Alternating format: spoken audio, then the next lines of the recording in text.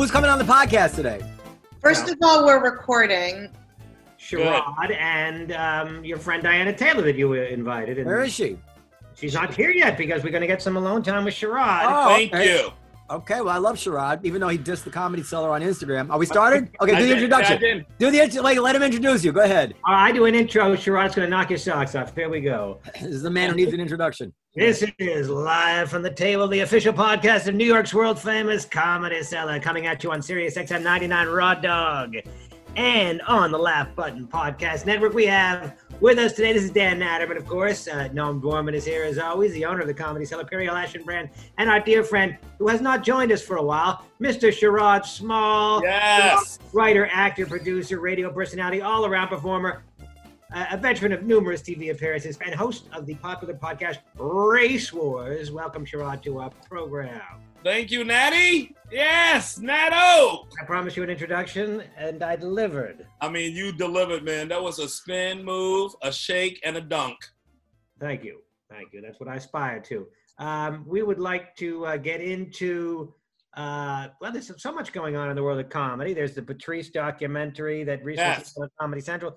And, of course, there's the controversy regarding Michael Shea and a joke that he made on SNL. Noam, where should we go first? It's up to Let's you, go to Daniel. Patrice. No, he barely knew Patrice. Patrice. Well, okay, let's just to review. Patrice O'Neal was a beloved comic who died about 10 years ago. Yes, and we love him, miss recently him. there was a Comedy Central documentary all about him. I will admit to not having been close to Patrice, but always enjoyed. By the way, that broke his heart. You may not know that. It did break his heart. That funeral thing you said was funny as hell, though. Well, it's true, and I've said that on the show before. What I said is that I didn't go to Patrice's. I wanted to go to Patrice's funeral because it's the funeral of a comedian funeral is always going to be interesting, and there's going to be famous people there, and they're going to say interesting things. But I just didn't feel I didn't know the guy that well, and I just imagined Patrice looking down and saying, "Natter, what are he doing here?" So I didn't go for that reason. I felt out of respect, I didn't go. That's why I had to call the Comedy Cellar and Comedy Central out, because they know they barely tolerated Patrice when he was live. Hold on a second. Why are you calling the Comedy Cellar out? What did I had nothing to do with that documentary. No, you was barely there in those days. You was still Mr. Hold on a second. One thing at a time. I'll get to that, and I agree with you. But I had nothing to do with the documentary. Oh, no, that was the documentary. The documentary was great. I thought it was great. I just thought more black people should have been in it, but I thought it was good. But what do you mean? But how can you call the Comedy Cellar out? We didn't put ourselves in the documentary. They put us. I know, but somebody had to mention it, and why not me from all the sidelines? So the truth is that we had a difficult time with Patrice for a number of reasons. But I'll start at the end first. Patrice and I had a nice relationship toward the end, but he was already kind of hitting it big, and he wasn't really interested in doing clubs at that time. I don't know if you remember. The last year or two, he really didn't do much. But it wasn't just about performing on the stage. I remember the last years, Patrice would just drive up in his truck and not even come inside because he thought he wasn't treated right in there. No, but at the very end, he did start. He did start coming inside. I had a conversation with him. It was one of those Opie and Anthony shows that he destroyed. I don't know if you remember there. Uh-huh. And I had a chance, and I told him. I mean, the thing was that he had a thing with my father because he was extremely nasty to my father. Not nasty is the wrong word. He was trying to be funny, but he humiliated my father in front of a lot of people.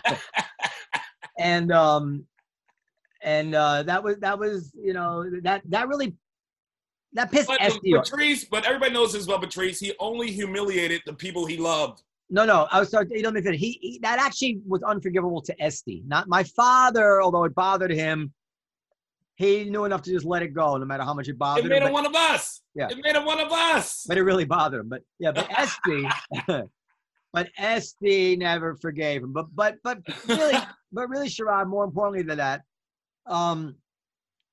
without any regard to Patrice's formidable talents and all the things he had going for him, he was a very erratic, dangerous act who was capable of just torching the room. He threw a chair one time. He would just take a flamethrower to the show. And I was there when Kevin Brennan and I broke up the Kevin Brennan Greg Rogel fight in the hallway that knocked Esty over. First of all, those are white They people. still had spots the next week. Yeah, they were white.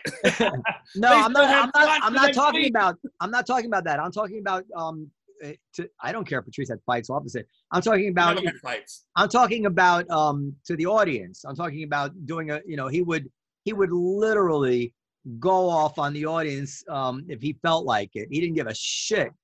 And it was it was disrespectful. I mean, they brought this out in the documentary. I mean, I'm not the only person to say this. It doesn't mean I didn't like the guy, but he had a thing where he just, if he felt like it, he would just trash the place. I think when Patrice did it, it was always out of something that was pretty honest. I think yes, of course it was honest. I've seen other comedians do it just out of anger.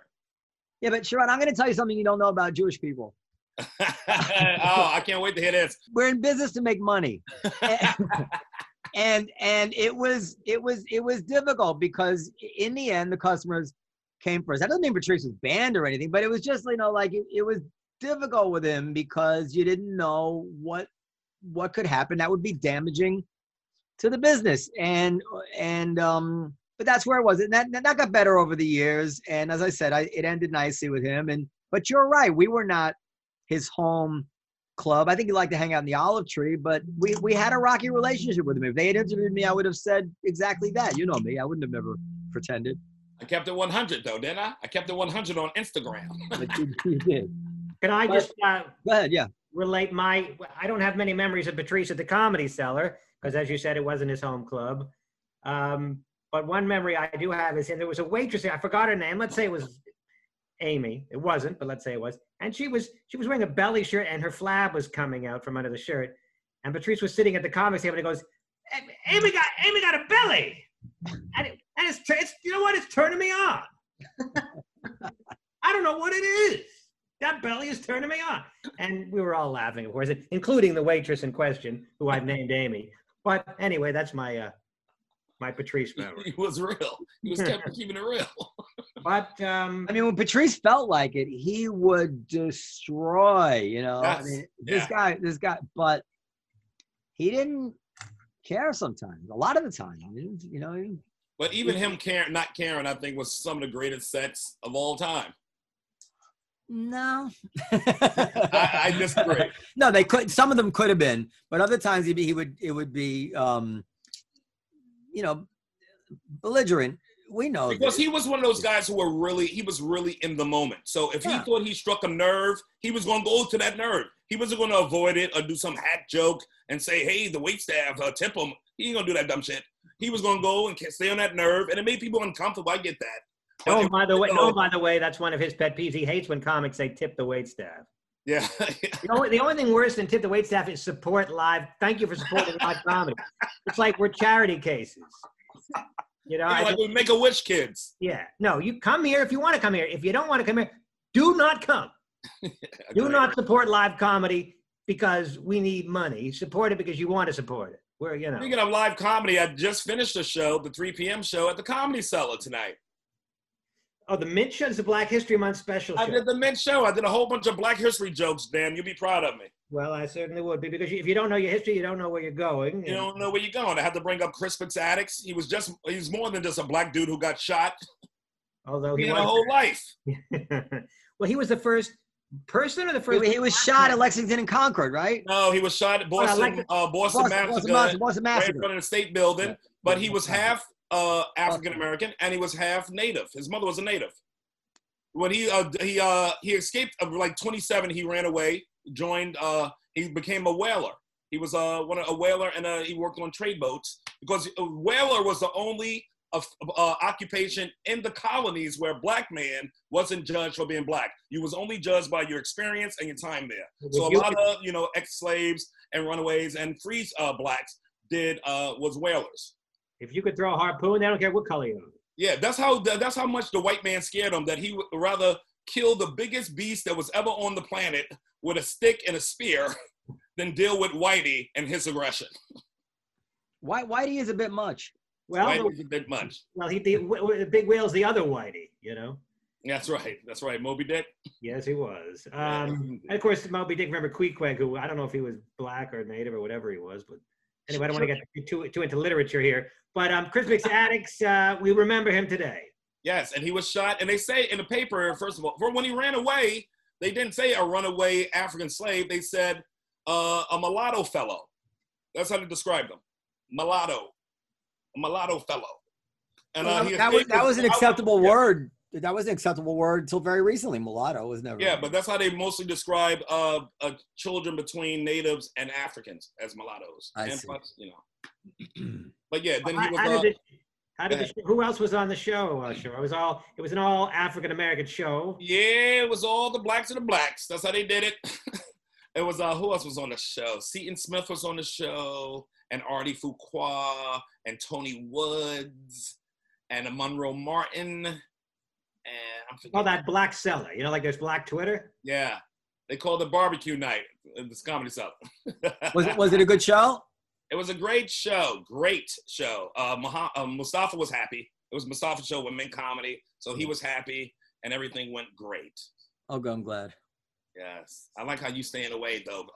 Just in case charges come through from Cuomo, Noam never been around. That's exactly right. Out of sight, out of mind. I know. Well, no. Look, it's not my show, and you're right. I didn't want to be involved. I mean, there's this. They're allowed to do it because you're allowed to do live broadcasting, whatever it is, whatever the law is. If they test everybody. So everybody got tested. I still got my green band on. I had their lawyer. They got a hotshot lawyer who went through the whole thing with me and why it was legal. Jewish. And I said, okay, fine. Jewish they can lawyer. Jew, of course. And and then I let them have the room for. I'm not involved in the. I don't make any money or anything. I'm not involved. I like how you separate yourself even more from. I do not. It's exactly. I don't want any part of that. You have to create an LLC just to do. You do benefit, I guess, from some publicity, I suppose. The truth is, I just don't know. I love Mustafa, and I don't want to say no. Yeah. But that's it. But they ran it tight, though. It was a tight ship. Everybody got tested at the beginning. They kept you in a little waiting area before you got to mingle again with everybody else. But I don't like stuff stuck on my nose. I don't like anything stuck that deep up my nose unless it's a Coke straw. Oh, Sherrod. Come on. Have you gotten the vaccine, Sherrod? No, I didn't get the vaccine yet. Are you going to? Or are you going to? When I go, I'm going where all the white people go. I'm not going to the Harlem truck. No, in all seriousness, in all seriousness, though, do you have any misgivings about the vaccine? Because that's a big issue. No, you don't. No, yeah. I might tease it and bring up Tuskegee every day. If it's any consolation, the guy if this helps at all in terms of the black community's trust in the vaccine, it was invented by a Turkish guy, not really a white guy per se. So I don't know if that Holy helps. Shit! Now you tell me. Right? Wasn't it the Moderna? I believe that. Turkish dude. Elizabeth is the big one. Pfizer. I heard it came in a falafel. Stuxnet. Should have got more. So I do want to get to Che at some point. I don't know how we want to. I only bring it up because anti-Semite. Well, I also want to talk about Mike Pesca, who's a friend of this show, a friend of mine, got fired at Slate or indefinitely suspended at Slate so Sherrod and I were not arguing about this, actually. I think Sherrod kind of agreed with me about this guy at the time.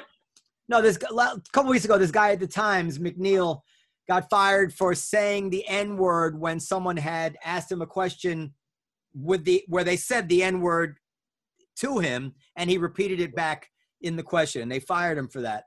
And which I disagree with. I think Sherrod even disagreed with. So yes, it's silly. Yeah. It's silly. Yeah. But now it gets worse. So now Mike Pesca, who, let me tell you about Mike Pesca. He is a clearly left of center. I don't think he's far left at all, but he's a very, very mainstream Democrat. He doesn't share any positions with me on any of the conservative nutty things that I believe, whatever it is. I mean, this guy is he moderates Democratic debates. That he's during he went on a Slack channel, apparently at Slate, where he works. He does a podcast there called The Gist. He did for like 7 years, very popular podcast and respected podcast. And he said he thought essentially that what happened to McNeil was unfair and that people ought to be able to say the word when they're referring to it or quoting it or discussing it. I'm putting words in his mouth. You can read online what's there. And they fired him for that. He didn't even say the word. They fired him for the opinion. They fired him for the fucking opinion. And it's come to that. Who fired him? Other white people. Yeah, well, somebody black did complain, but I'm sure it was mostly white people. What black person complained about that? Why would that?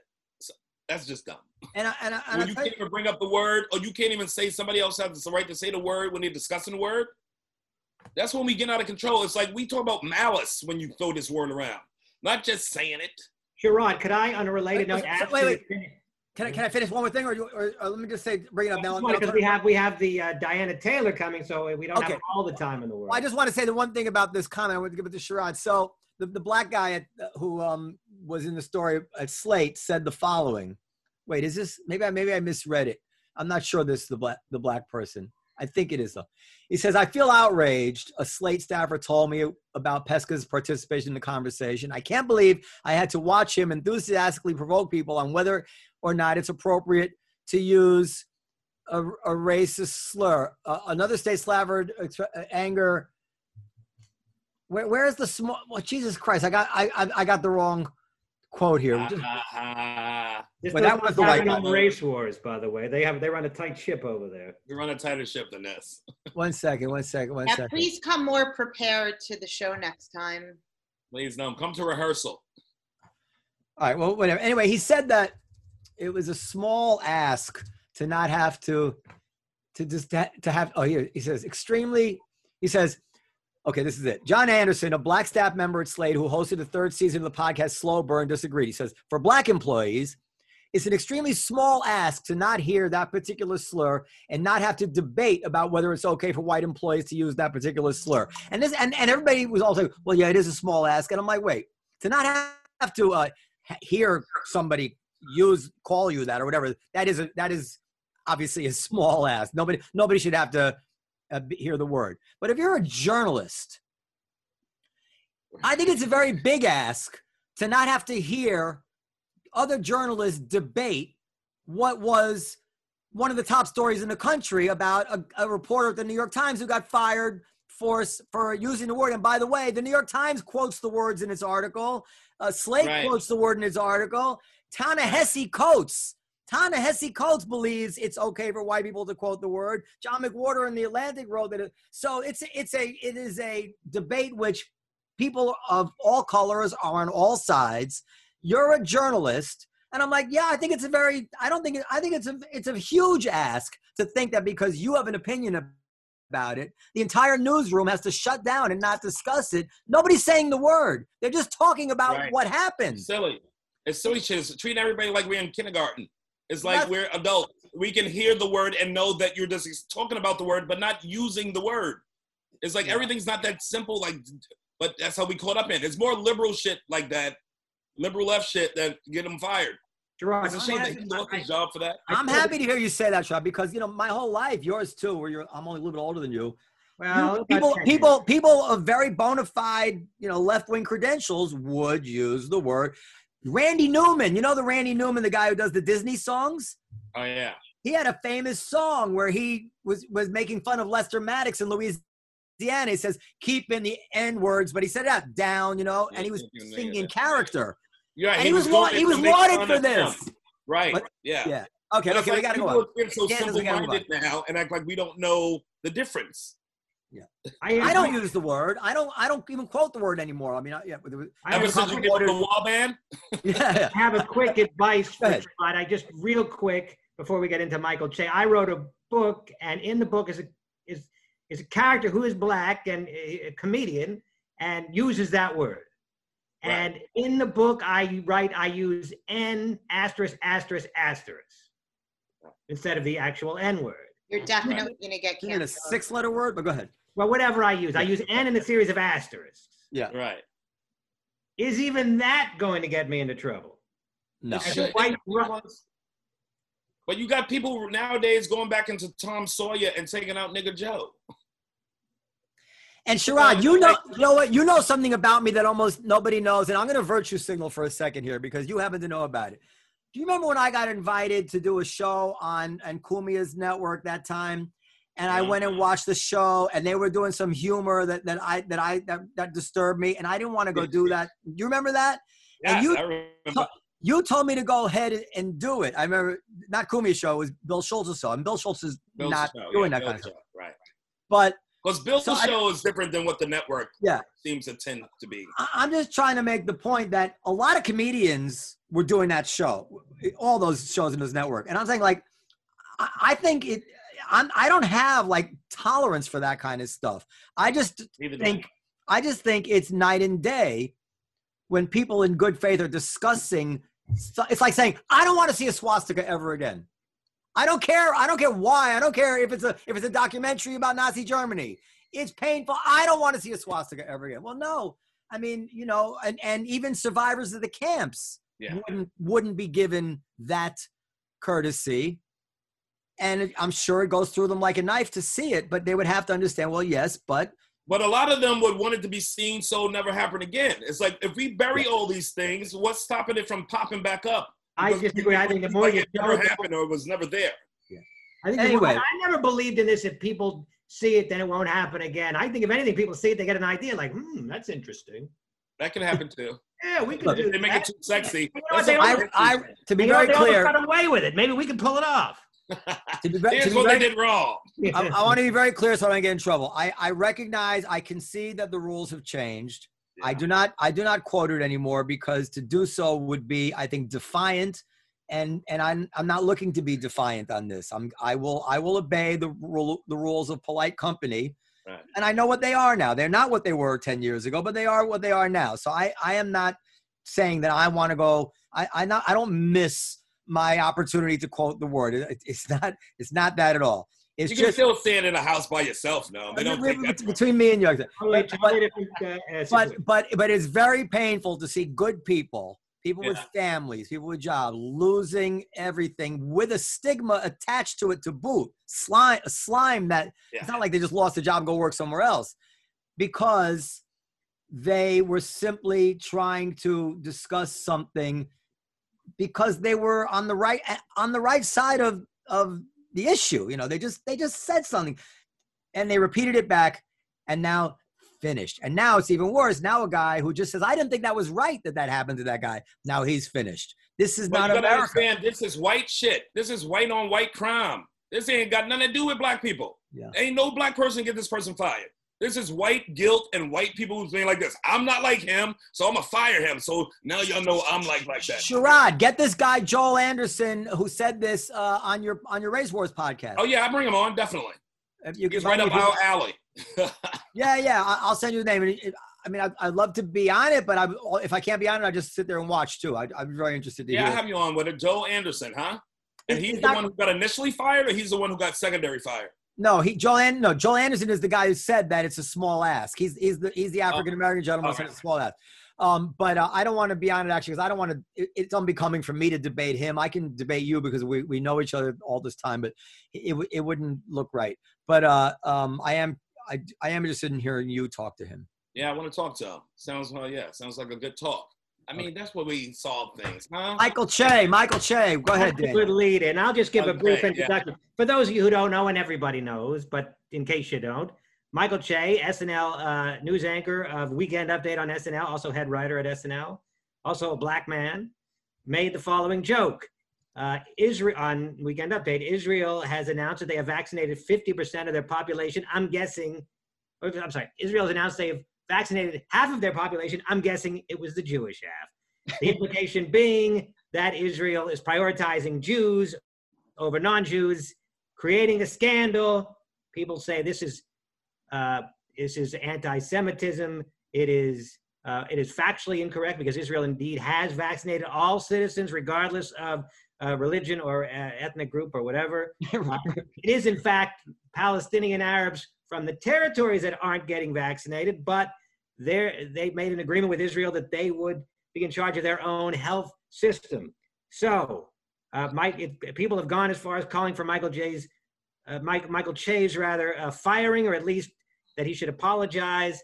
Others have just said that SNL should apologize, and that various people had various opinions. But anyway, most comics are defending Michael Che, including myself. Yeah. Although I don't think that, first of all, it's a joke about it's really a joke about any underserved community in any country. So it could have been about African Americans in America. It's not really anti-Semitic. It could have been about any underserved community during the pandemic in any country. That's first of all. That's the joke. Right. That's the joke. He's saying like America got 50% of the, I know probably the white half. Yes, that would have been an equivalent joke. The only counterpoint I would make to that is there so many people out there willing to, and we go through, this point comes up oftentimes, is like, you might say something completely that's without meaning to be racist, but it might encourage racists to be racist. So the argument being is that this might encourage people that already feel a certain way about Israel or Jews to misinterpret or to run with it, if you will, and say that if all those clips of the Hasids without masks on hugging each other in the middle of COVID didn't encourage these people to be anti-Semitic, this might put them over the top, Sherrod. What do you think? I mean, can you say the same about how they used to say about music, how music caused this young teenager to kill somebody, or the music did this? It's like, what is going to influence what? Hatred? So let me say, I think I'm considered credible with our audience on issues. Jews. I'm like a poster child for Ilhan Omar's dual loyalty Jew. Right. So, I mean, my heart is very much sympathetic to Israel. Yeah. So let me say, Michael Che, who I know very well, is not even slightly, not possible, not 1 ounce of blood anti-Semitic. But how well do you really know Michael Che? He comes by. I mean, I agree that he's not, but I don't think you know. I know well. I don't. I think Noam is more anti-Semitic than Michael Che. let me say how well I know him. I don't want to try to pretend like we're buddies. I've spent, I think, 2 different times, had long conversations in the olive tree about the world and issues and whatever it is, where we all said stuff which we wouldn't want, repeated. Very, very. I shouldn't put it that way. We all said stuff very, very honest to each other, Right. And I feel like I know very well where he's coming from on issues of the world. I think I know that very well, and I also know his spirit. And clearly, he's not anti-Semitic. What's that? Not at all. Oh, no. Not at all anti-Semitic. So now there is a reality. You zoom out, and there's a reality which lends itself to a simplistic joke, which is that it's true. The Israel is getting vaccinated, and the Arabs in the occupied territories are not. And people don't know all the details. Well, actually, Israel has a lot of Arabs as well. And obviously, and I did a lot of research on it today, and Dan is right. In the Oslo Stop ruining a joke with facts. No. Oh, wait, what I'm going to say, that's what I'm saying is that you can't expect people to go through all this thing and know everything about the what's going on there. The broad contours of the joke are correct, which is that the Jews are getting, and that's, it is painful. I can't lie. It is painful as a Jew, as an Israeli, to hear the joke, because I know that people take that almost as the news, that in that way, they don't really, like I said, they don't hear much more. They hear a joke, they see a headline. And plus, as a Jew and an Israeli, you remember a time when it would have been like that. So it's still a funny thing. I'm just saying, people are so uninformed, and so I hate to see that misinformation pass into the general public even a little bit. But if you get your news from Weekend Update, you're an idiot already. You're stupid as fuck. If that's when you get your news, like, it's time to learn what happened this week, you're dumb. But that idea of policing jokes and saying it's anti-Semitic, they go too far. You criticize SNL, if you want, for a joke which was based on incorrect facts. Let's say you don't have to call it anti-Semitic. But Right. since when are we criticizing jokes based on facts or incorrect facts or whatever? It's like it was fucking funny. Like it was a joke and it was funny, and people got offended because it touched a nerve. Right. And maybe maybe they should be looking at that instead of giving Michael Che shit for making a fucking joke. Well, why did you? I didn't find it. I can't lie. I'm not the audience for that joke. I didn't find it funny. I mean, I'm Israeli. I'm Israeli. I know. I can't. I'm not. I don't. I hope you understand what I mean by I say that. I can't help myself. I know it's constructed as a funny joke. It's just that I'm the target of it in a sense, and it hurt a little bit. It's like you told a really funny joke about how ugly I am. I get it, but I'm the one you're calling ugly, so. I can't pretend. But you can do that same joke in any country about Serbs or fucking Croatians. I mean, any other Serb community, fit that in and fit a country in, and that's the joke. And yes, absolutely right. It ain't got nothing to do with Jews. Absolutely. That's true, except that it was about Jews. And I'm also the target of it. And I did think it was funny. Yeah, you don't love Israel. You don't love Israel. Oh, here we go. Infight. Yeah. First of all, Noam, you said you were Jewish and Israeli. You kind of lost me there. You were neither born in Israel, nor do you hold Israeli citizenship. You speak 2 words of Hebrew, and you don't like falafel. Call them out. First of all, falafel is cultural appropriation. It's Arabic food. But second of all, both my parents are Israeli. I spent a lot of time in Israel, and the only reason I don't have an Israeli citizenship is because I don't want it, because it's a hassle going in and out of the country. But they tried more than once when I traveled there. I guess it depends on your definition. My parents are both Canadian, and I see the maple leaf does nothing for me. I grew up steeped in Noam would be considered Israeli by Israelis. I mean, any Jew could be Israeli tomorrow. No. I grew up. My father ran an Israeli nightclub. My grandparents all retired to Israel, for Christ's sake. I mean, the fact that you ran an Israeli nightclub is less relevant than the fact that playing Israeli music. I'm saying everything. The Olive Tree serves Israeli food. But all my grandparents live in Israel. Or did. That's why you're Israeli. But let's not get too sidetracked. The fact is you just made my point, though, which is that you didn't think it was funny. You're the target. I'm also the target, and I thought it was hilarious. That having been said, it stings a little bit because we know that there's some fucking truth to it. But you can't get mad at Michael Che for that. Well, okay. So I understand. I think the joke is funny, but yeah, it stung. I don't know. Why would people get more mad at Michael Che and not at Lorne Michaels, like he's asleep behind the wheel? He hears all these jokes. He's Jewish. Why don't you get mad at the fact Canadian. that people are getting vaccinated? That's who you should be mad at. Mad at what? Why get mad at Lorne Michael or Michael Che? Why aren't we mad at the fact that these people aren't getting vaccinated? Well, Periel, that's where you're going to have to.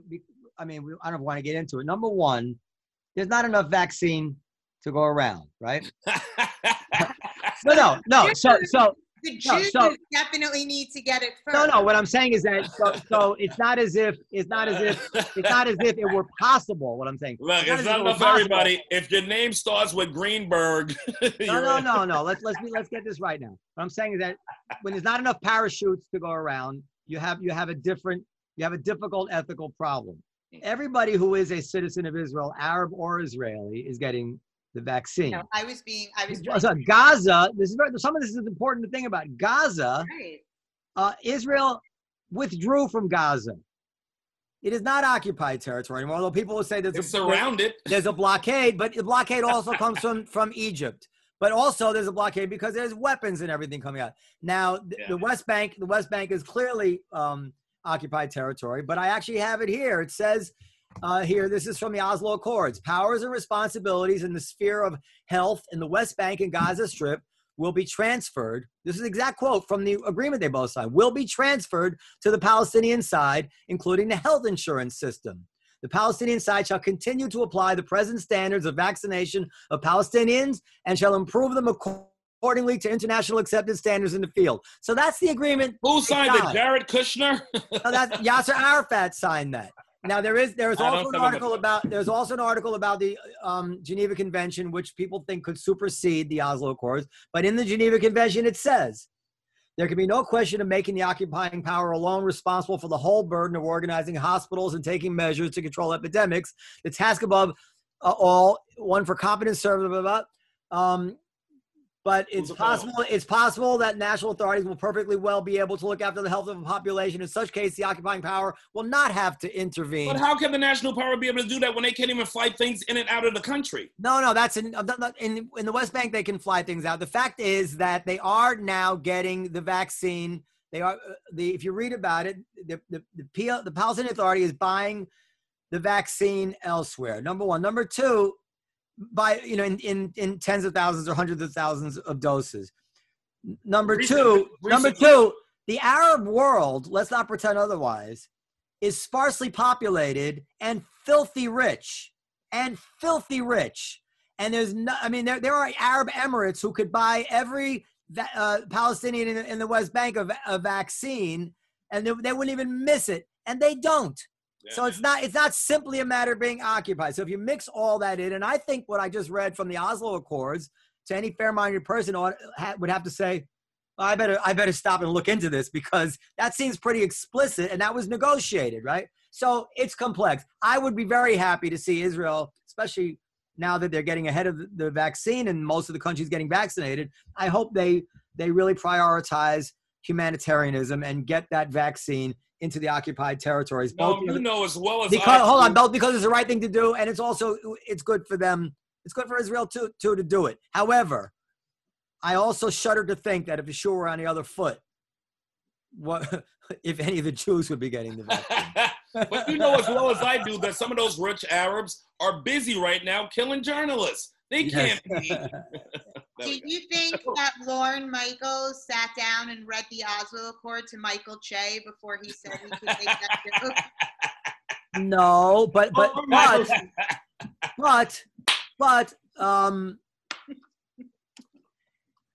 this is where it gets dicey, because no, of course he didn't, nor should he have to. But there are other jokes told from time to time where people say, how could you say that about other groups? How could you say that? Why? It's not true. It's so. I guess a lot depends on whose ox is gored. Let's be honest. But Mike, so what are I think it's pretty clear that Lorne Michaels was aware. Let me put it another way. There are a lot of people who think that. I'm sorry. There are a lot of people who are defending Michael Che, and I'm one of them. But there are a lot of people who, if this were a gay joke, would not be so forgiving. How are you gonna do the gay? Make it a gay joke and let me hear it. I don't know. I have to come up with a gay equivalent gay joke, and it's hard to do. Or trans joke. I mean, wait, Diana's here. Okay, but let me just finish this thought. Go ahead, Dan. Finish. Lorne Michaels, I think it's pretty clear, was aware of the joke before it aired. I mean, he's pretty hands-on, and there's a dress rehearsal. I assume he watched. Don't you think that Lorne Michaels clearly could have predicted the backlash? And if so, why did he let the joke go on the air? Was it a publicity? I would have let it go on the air too. I don't think he thought it was a big deal.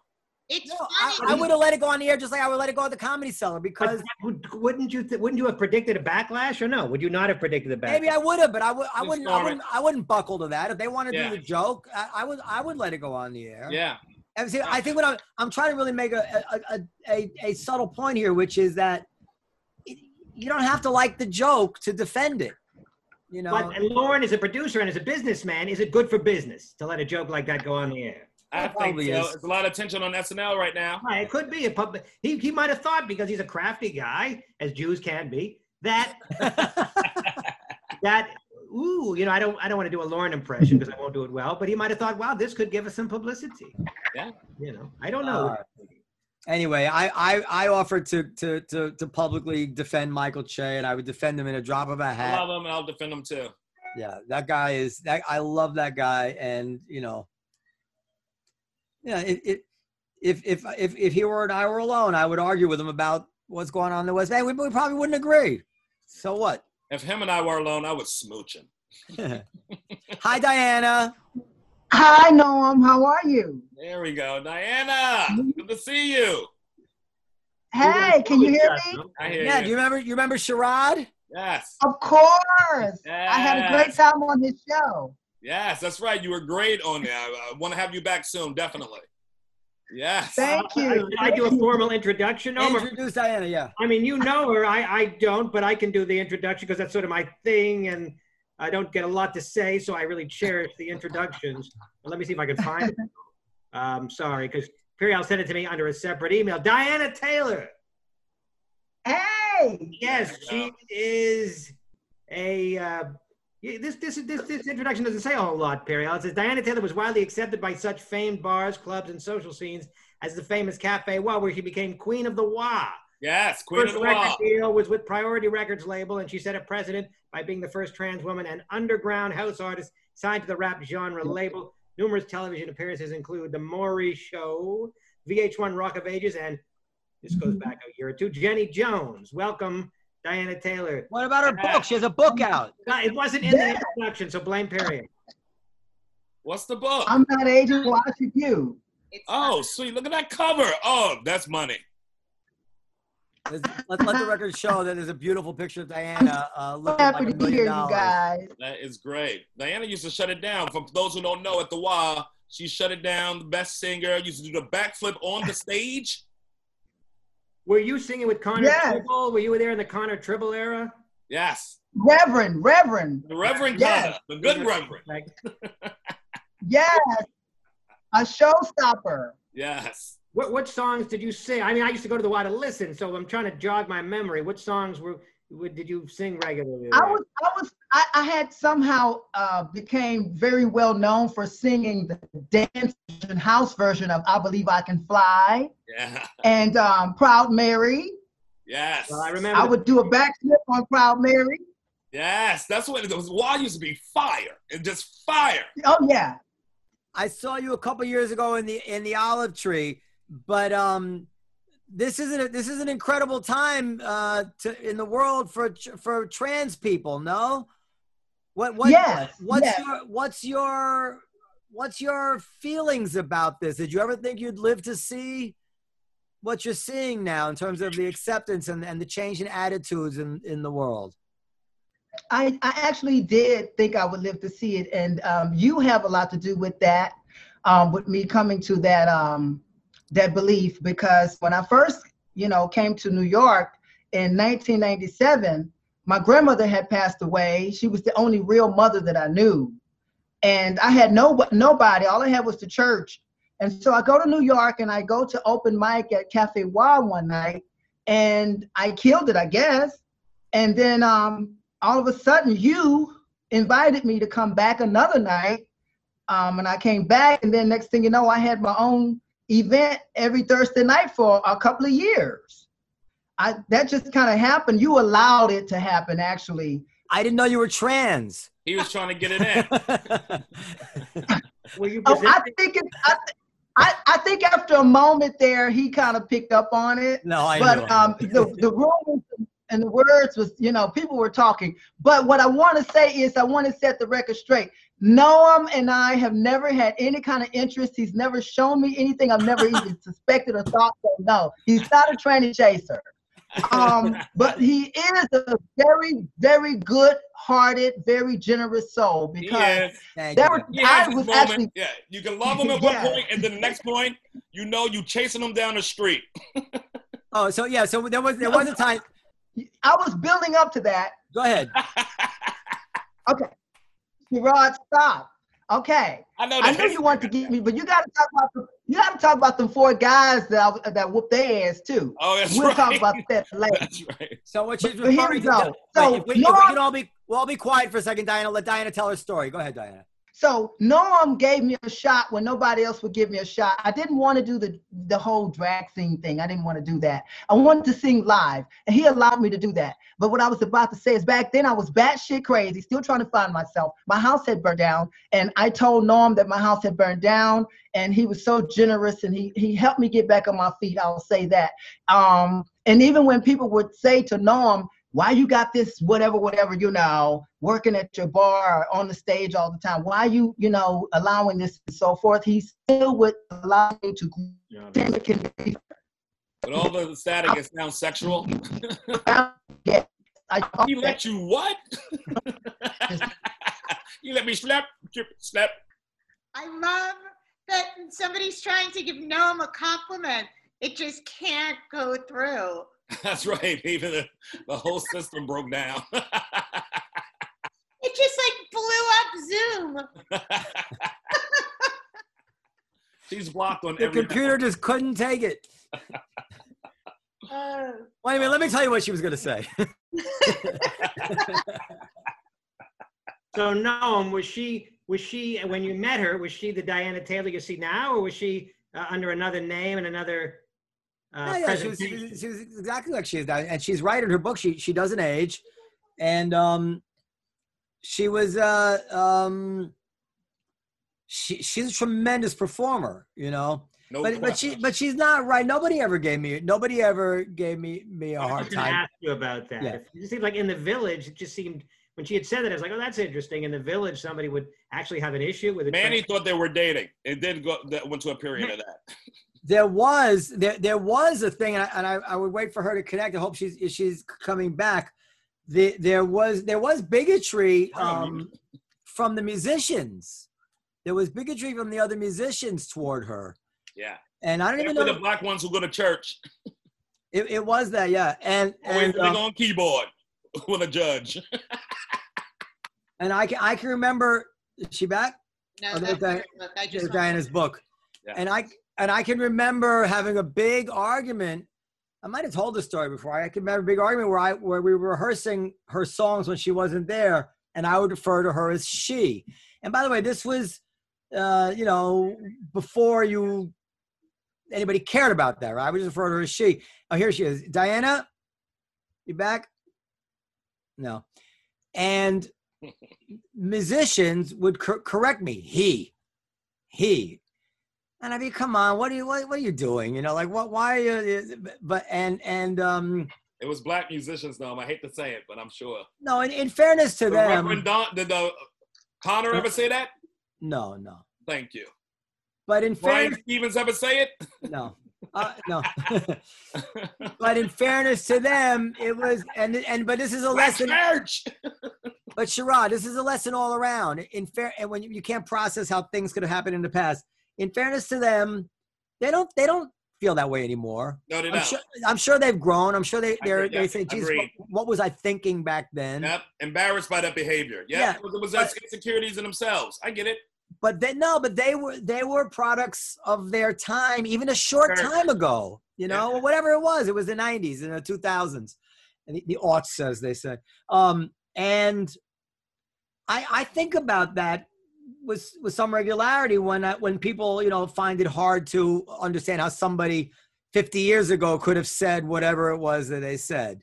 Right. And I will actually throw it in the musician's face. I'll be, oh really? Well, do you remember when in 2000 you were correcting me about he? Yeah. You know how it sounds now? Yeah. But what was they were saying he? Were they saying it just like with viciousness and hate? Oh, here she is, Diana. So I'm here. Okay, so I was telling them about the bigotry that I saw towards trans people back. When did you work? Like the early 2000s, right? Yeah, 98.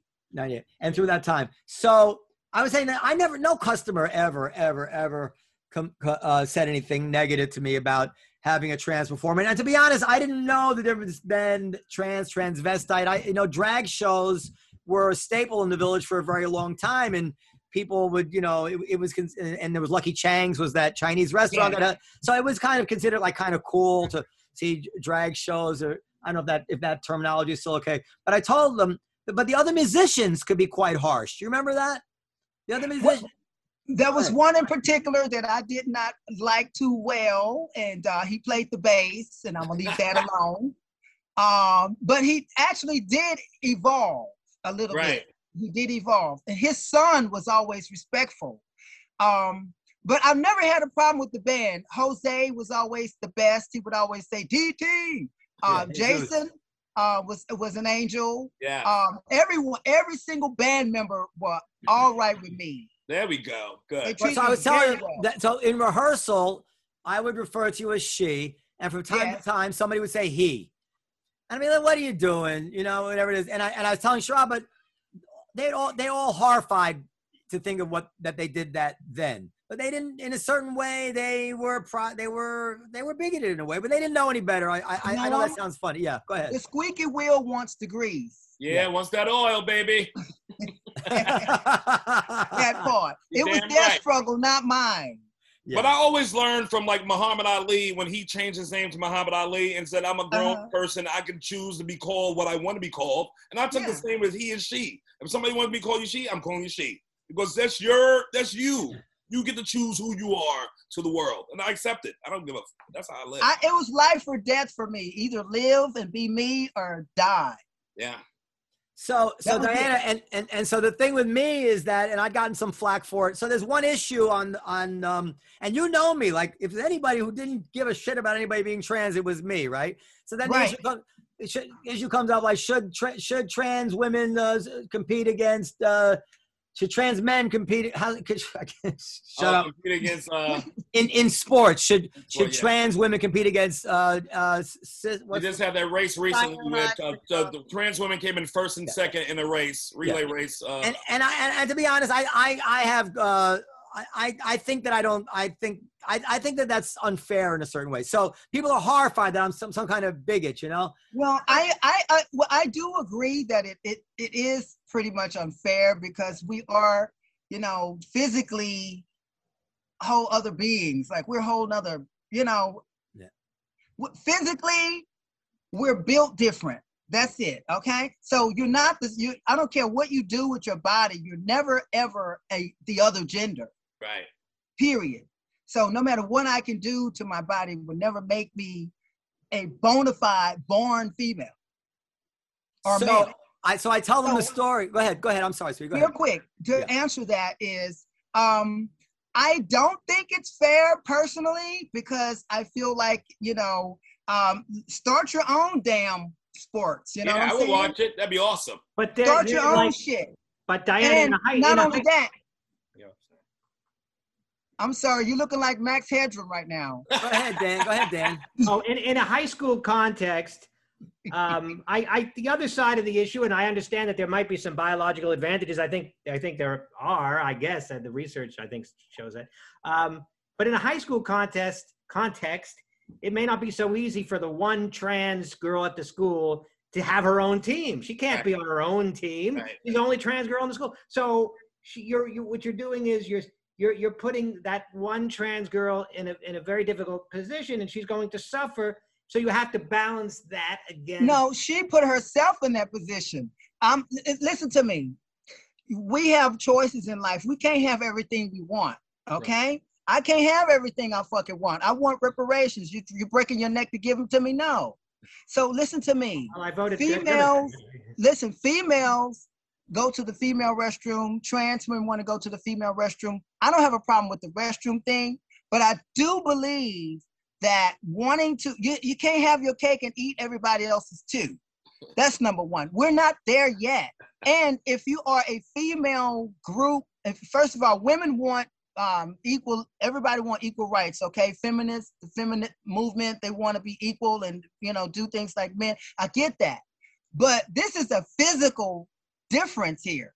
I actually didn't want to get into that issue. I was going to use it to launch into the thing, but I will say in high school, I mean, I think in high school, my heart tells me we should try to let everybody compete. It's when it gets into professional sports and things like that that I think it really, or even college sports, whatever. I mean, I can go both ways. Would you want a guy? What about would wrestling? You want a guy but wrestling your daughter? Hold on. Your daughter? No. Would you want a guy wrestling your daughter? Well, let me tell you, Diana. One time, a trans woman tried to kick the shit out of me, and I learned a lesson. Good job. That happened twice.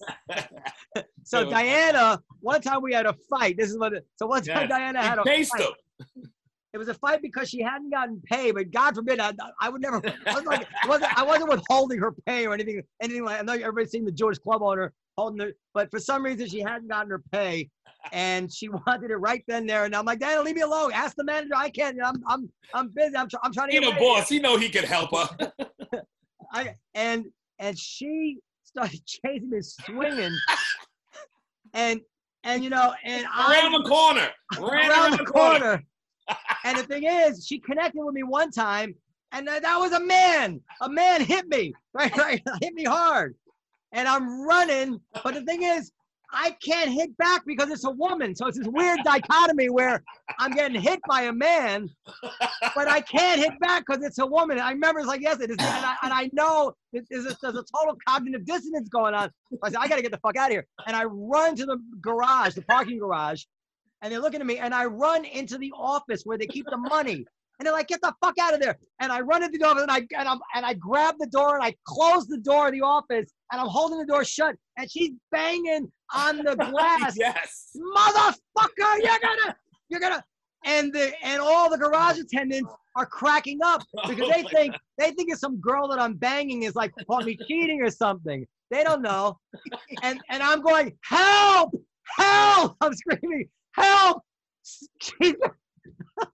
I found out later this black dude is gonna kick the shit out of me. But and truthfully, I really wasn't gonna hurt you.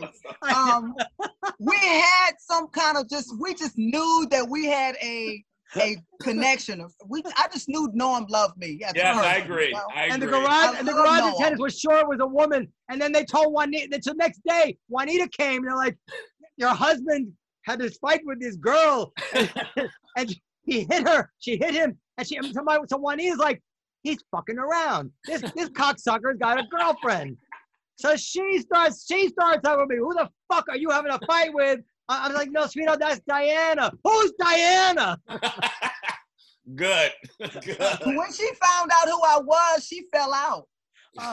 She said you should have kicked his ass. Yes, but here's what happened. And did I fire you even after that? No. No. That's what I want to tell you. You deserved it, you son of a bitch. Have our money ready. I should have been 86. He never 86 me, and I have done a lot of stupid shit back then. Well, speak for yourself. Yeah, he forgave me, and he kept me there. Period. And he looked out for me when I needed him the most. So I learned so much from you, Noam. You are an educator. You have taught me a lot about music. I learned something else from you too. At that time, I didn't realize that I was comic relief. My mother watched one of my shows, the taping of my show. She said, everyone loves a clown. They never bring you home from the circus. But I want to thank you for allowing me to have that platform to be that clown, to grow and learn. And so I am doing very well as a musician right now. And I want to thank you. I am a writer with Rock Nation. Great. And I'm just very happy. And Diana, the comic relief thing, actually, it's interesting you say that. I was interested the listeners. I can remember telling you, just sing the song. Because yes. I used to think that you underrated your own ability just to be accepted just as a singer rather than as a trans, novelty performer. Because you were very musical. You would sing beautifully. So thank you. Yeah. But you told me one time, Noam, you said, why do you yell and scream so much? Remember that? I used to do? That was the pain. That was like trying to let all that, like 12 years of slavery out. Get it out. Yep. I had to get that out. I had to get the oppression from my neighborhood, oppression from the church, oppression from every damn body, everything. And that oppression was from Noam being late with your money. Don't fuck with my money. Well, see, here's the thing about the money situation real quick. Hi, Periel. Hi, Diana. You're so beautiful. Well, so are you. I fell in love with you over the phone. I know. I fell in love with you too. You're amazing. All right, I'm gonna buy you a ring next week. I swear to God. Okay, it's legal now. Texas. My husband will be thrilled to get rid of me. Yeah. Oh, I'm gonna leave that one alone, honey. Yes. So Noam, what happened was my house had burnt down, and I was going through a lot, and I don't think you knew at that time. And so that hamburger, that cheeseburger and fries just wasn't fucking getting. Remember I used to sing and perform and get cheeseburger and fries every night? Until you took notice and were like, why is she eating fries and cheeseburgers every night? She don't sing. And it turned out because my house had burned down. I was going through a lot. I was having a nervous breakdown. I didn't even know I was having a nervous breakdown. And the weight of life was just wearing me out. And I lost a lot of weight when I didn't have any at all. And so it took a toll on my mind, but I just refused to go back home to Texas, a failure. So that's what happened. I was fighting the world and fighting myself, and I was hungry and I was starving and I was worried about where I was going to lay my head.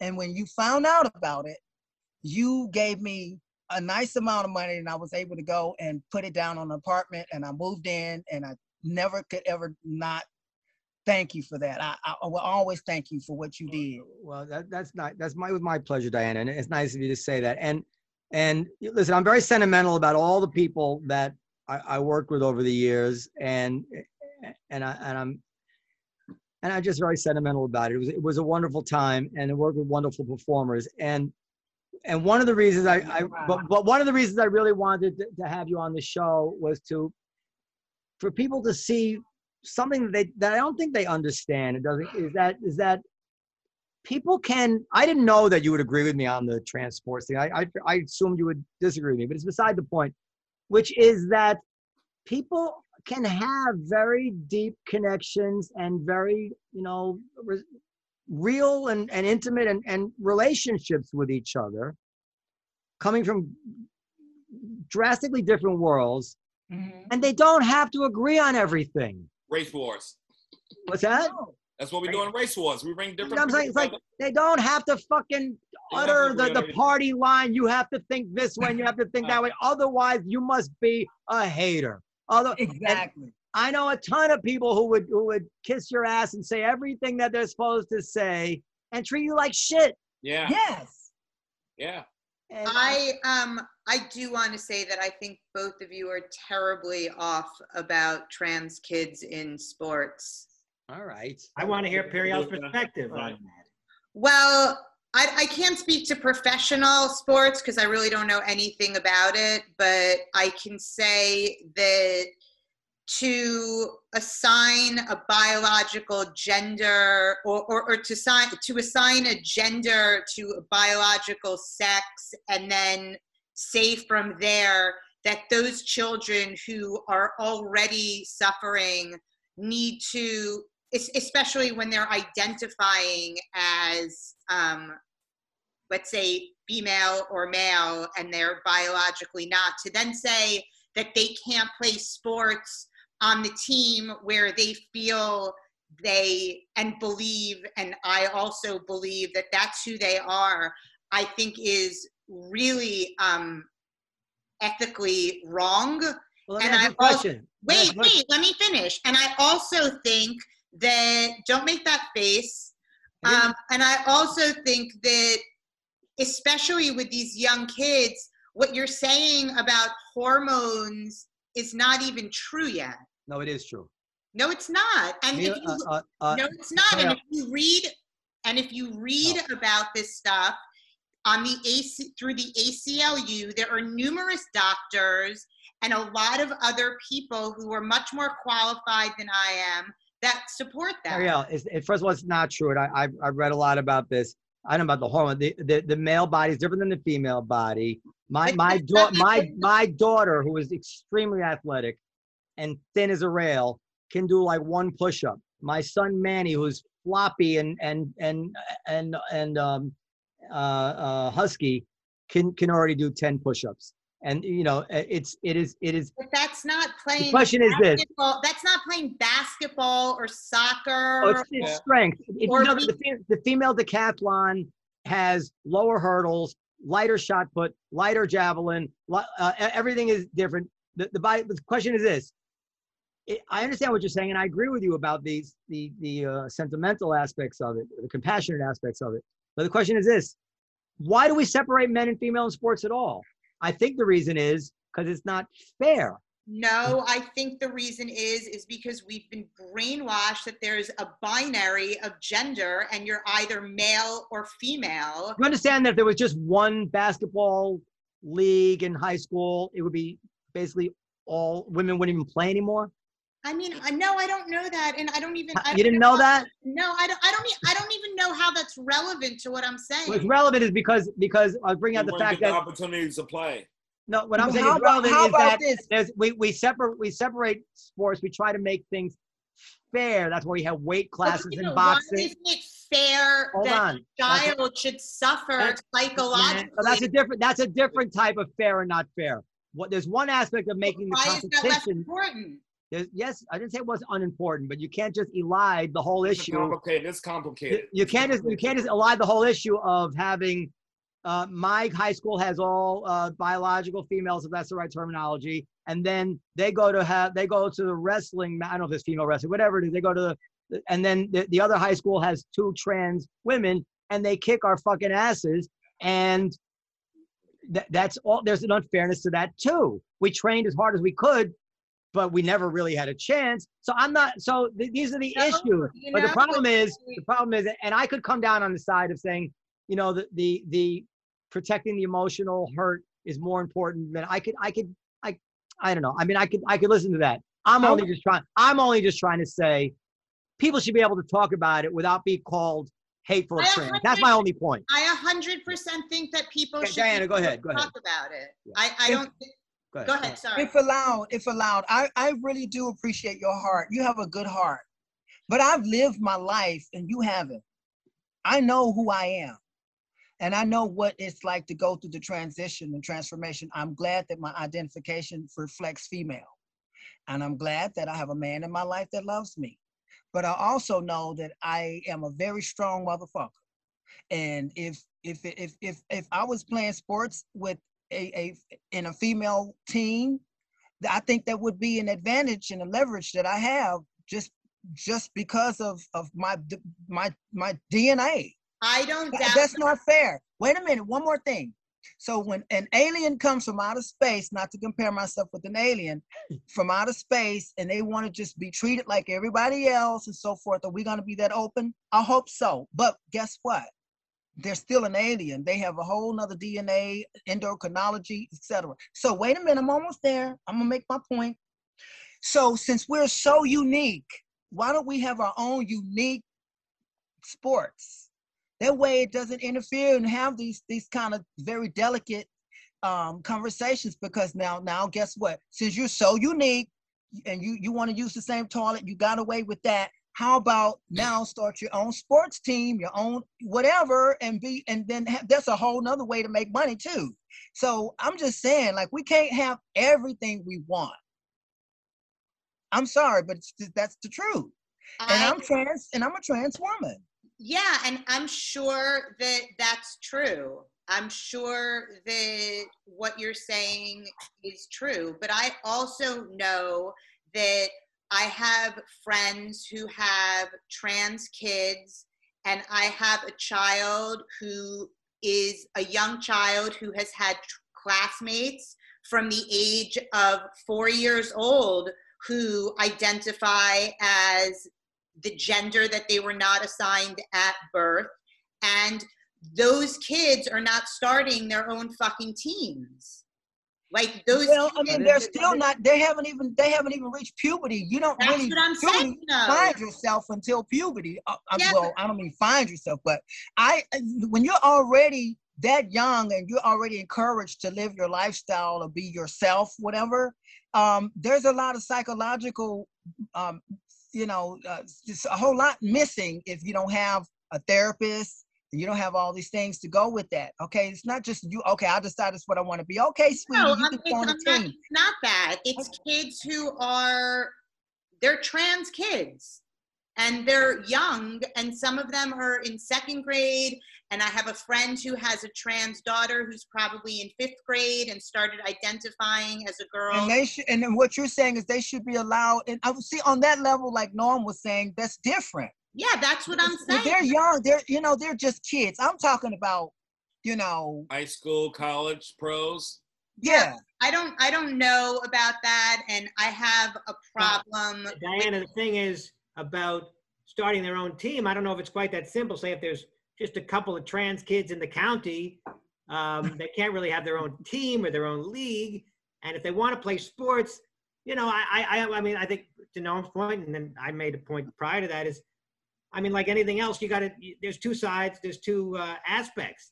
There's a biological advantage, and then there's the kids' feelings, and both should be put into the equation. And then we need to debate and discuss. One thing I think we can all agree on is one thing we need to do is if we decide that these kids can't compete with with the girls, trans girls can't compete with the cis girls. If we make that decision, we have to be very, very careful not to promote, not to do it. I mean, as best we can to not promote hatred.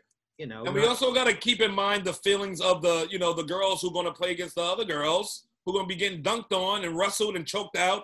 They got feelings too. No, I'm sorry. I think that trans girls are girls, and you have to. Let me ask you a question, Periel, because I'm not sure I understand your position. I'm not sure if with respectfully, I wonder if you've really taken full thought of your position. Is your position, which one is correct? Is your position that there is actual no advantage of trans women over biological females? So we're talking about something which isn't even actually real, meaning they're not going to do any better or worse than any other woman. There's just random. There's just, or is your position that even if they are substantially superior in sports, and even if they do overwhelmingly dominate these sports teams, it still doesn't matter? Which one are you saying? My position. I feel like this is a trap. No, it's not a trap. I'm going to demand it. Hold on. No, I'm going to insist here. My position that you be logically rigorous here. Are you saying it doesn't matter if there's an advantage, or are you saying there is no advantage? What I'm saying is I think that it is extremely dangerous and extremely harmful to exclude. So you're not going to answer the question? No, I'm not going to answer it in the way that you set it up, because that's not how I think about it. I'm asking no, because there are two options. Can I answer it then? No, I'm getting upset. There's two options in the real world here. No, one scenario is actually there is no advantage, in which case anybody who doesn't want to let these girls play is a bigot. Why? You're saying that. That's not what I'm saying. These are the only options which exist. The other option is, yes, we have to admit they do have a big advantage, but we want them to play anyway. Which one do you believe reflects reality? I believe that there is another option that also reflects reality. What's the third option? I can't think of one. What I was trying to say. What's the third option? That I think that I don't know which one of those is true, and I don't know. Does it matter to you which one is true? Not necessarily. So I think what matters to me. So let's just fine. So let's just assume. So can I answer? Wait, no, because I'm leading this part of the discussion. So let's just say for the sake because I'm trying to Socratically hone in on something here. Let's take for the sake of argument, since you think it doesn't matter. Let's say for the sake of argument that trans women are substantially superior to biological women in high school sports. You're talking specifically about high school sports. That's not what I'm talking about. Then you tell me what you want to talk about. Which sports you want to talk about? I'm trying to. All right, I give up. Let's talk about something else. I love this. This is great. I thought that was compelling. To be honest. Because I feel like where I'm going is so clear. No one can tell me more about me and my lifestyle than me, because I'm the only one here that's living it. So everybody, so all these experts, let me tell you something. The bottom line is this: I am 52 years old. Okay, I fought to have a place in a white school. I fought to have a place on stage. I fought to have a place in an apartment. I fought to have a place in line at the DMV. I fought to have my name and all that stuff changed. I'm gonna tell you something. It don't come that fucking easy. Yeah. I'm sorry. I wish you were there, Periel, to be my advocate, but I was my own advocate. And it took years and years of psychological evaluation, self-hate, self-love, being lost and so forth. And these kids are being raised and right now with an open mind, and parents are being open-minded. I think that's absolutely beautiful, but it's dangerous too if they don't have the education behind it, and if they don't consult with people like me who've lived it. By the way, Diana's book, I read Diana's book, and she talks in her book about her childhood things I never had any idea about. And I would recommend people buy this book. It's available on Amazon, right? I think. Yes, I am not aging. Why should you? I am not aging. Why should you? Great title. But it's not simply a book about beauty secrets and stuff. She also talks about her difficulties growing up trans, and it's it was pretty compelling. I have to Yes, say. I gotta Thank check you that so out. much, Noam. Yeah. Anyway, So- I think we have to wrap it up. Diana, where are you living now? You're not in New York, are you? I'm in Austin, Texas. Austin, were you frozen this week? Trust me, I thought I escaped the snow, but It followed you down there. hey, I'm gonna tell you something. I think it's HAARP, HAARP. You know, they're doing something with this. That's what you think. You've been down in Not the South really. too long. Diana, Bill Gates making it snow. I'm not quite. You think Bill Gates is making the snow? No, I'm trying to hear what Dan said. Well, Okay. I'm saying I'm about your age, and I also am not aging. That's right. No, you're not. No, indeed. No, You look indeed. good. Yes, I Yes. do. Thank you. I can't lie. I don't believe in false humbleness. The fact is, I look good. You do look good. Yes, indeed. Yes. Are you Italian? What are you? Jewish, just like your boss, your old boss. Oh God. Okay. He has a type. There's a little melanin in there. I really had a great time, Noam. I love you. I love you too. When you come to New York, you got to come sing with us. Hopefully, COVID's I ending. will. Yeah. The last time I came, you broke down and gave me $100. Oh, what got into me? I wasn't been drinking. He had a good year. This year was not quite as good a year as he had then. I really enjoyed it. Thank you so much, you guys. Diana, we got into it. I really, the whole reason I brought up the sports was just as a launching pad into talking about how you tried to kick the shit out of me. But we got sidetracked actually talking about it. So I didn't want to ambush you with that kind of discussion. But I hope you don't mind. It's a very interesting topic, I think. Yeah, it is. It is an interesting topic. Yeah. No easy answers. I was trying to keep it human. Sometimes there aren't easy answers. I think that's the lesson that we can take, is that sometimes life just ain't easy. Ain't easy. We can't always have what we want either. That's true. I will say that if research were to show that statistically trans women pre-puberty or with puberty blockers had no particular advantage over biological women, then I think there's no issue there. Of course they should all be competing. No, stop trying to make your point. But if there's a substantial advantage, then there's fairness concerns on both sides of that, and it becomes difficult.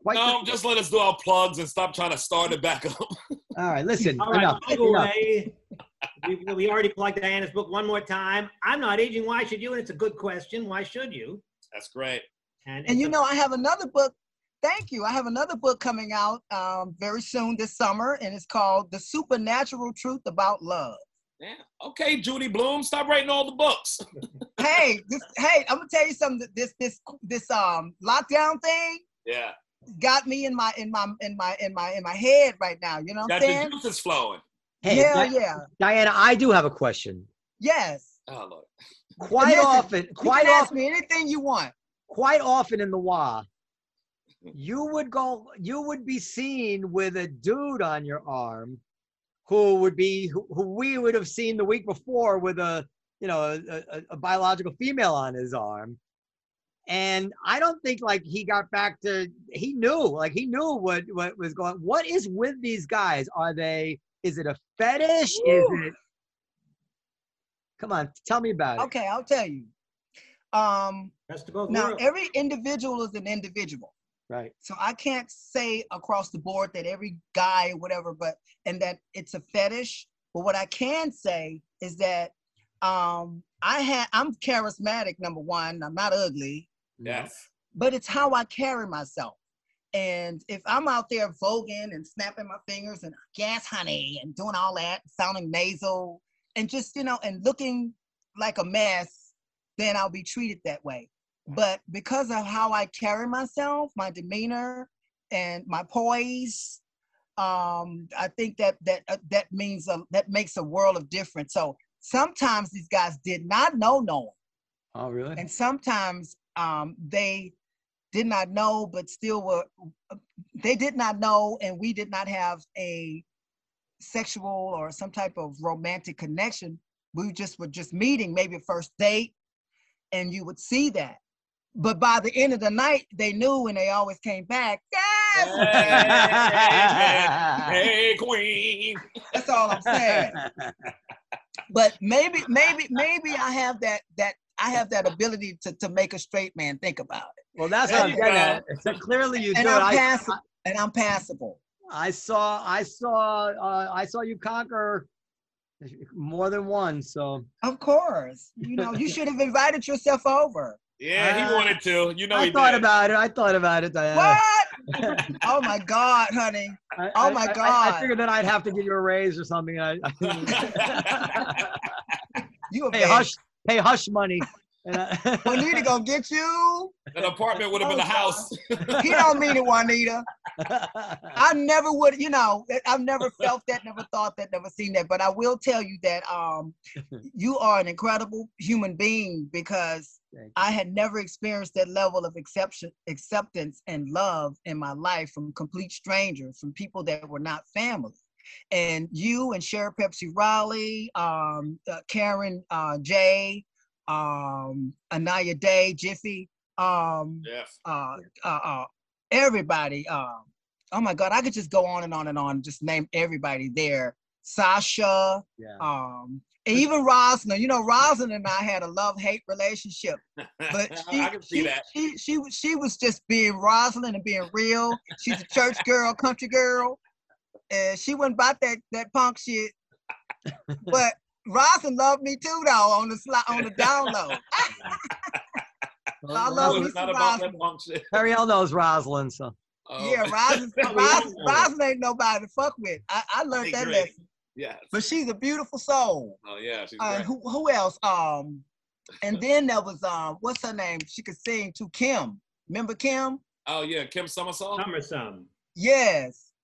Yeah. So I just wanted to thank you again, Noam, for allowing me to grow as an artist, and for not being discriminatory, and for being there. You shouldn't have to thank somebody for that. I mean, I appreciate the thing, but you shouldn't have to thank somebody for doing what they ought to do. So, yeah. Well, again, you really, really are very special, and I can't wait to come back and perform. You are too, Diana, and I really mean this from the bottom of my heart. I'm very happy to have worked with you and gotten to know you and to still know you, and happy every time I see you come in. Thank you. Your substantial talent. She plays a keyboard too, by the way, but you could never get her to do it really to perform, but quite talented. So, and as you can see, very, warm person. And well, I'm working on my stand-up comedy, Noam. Oh, now stand you better have a spot for me at that Comedy Cellar. Goddammit, I'm coming. I'm bringing it. Goddammit. Stay in your own lane. Don't try to take out. Fuck you. You gonna be in drag next. I'm coming on your lane. Up. Damn right. Yeah, son, you gonna do some 2-on-4. I'm gonna RuPaul it up, baby. Oh, yes, people, you gotta work, bitch. All right, everybody. We're over time. Sherrod wants to plug Race Wars. Yes, Race Wars. Don't forget Race Wars. Yes, and the Mint Comedy show that I just did tonight for the Comedy Cellar. Check that out. Yeah. And then I'm in Mohegan Sun this March, so check that out. Mohegan Sun Comics Comedy Club. You can find me on my new hobby, Clubhouse. You're on Clubhouse. Follow me there. Yeah, get off Michael Che's fucking back. All right, enough of this. If you don't like it, talk about the issue. You don't need to attack him. It's just a joke. Yeah, he's just doing a joke. Love Michael Che. Okay, podcast at comedycellar.com for comments, suggestions, questions, constructive criticism, beauty secrets. Okay, good night, everybody. Bye. Diana. I'm headed to the club now. 9 o'clock show. Okay, have fun.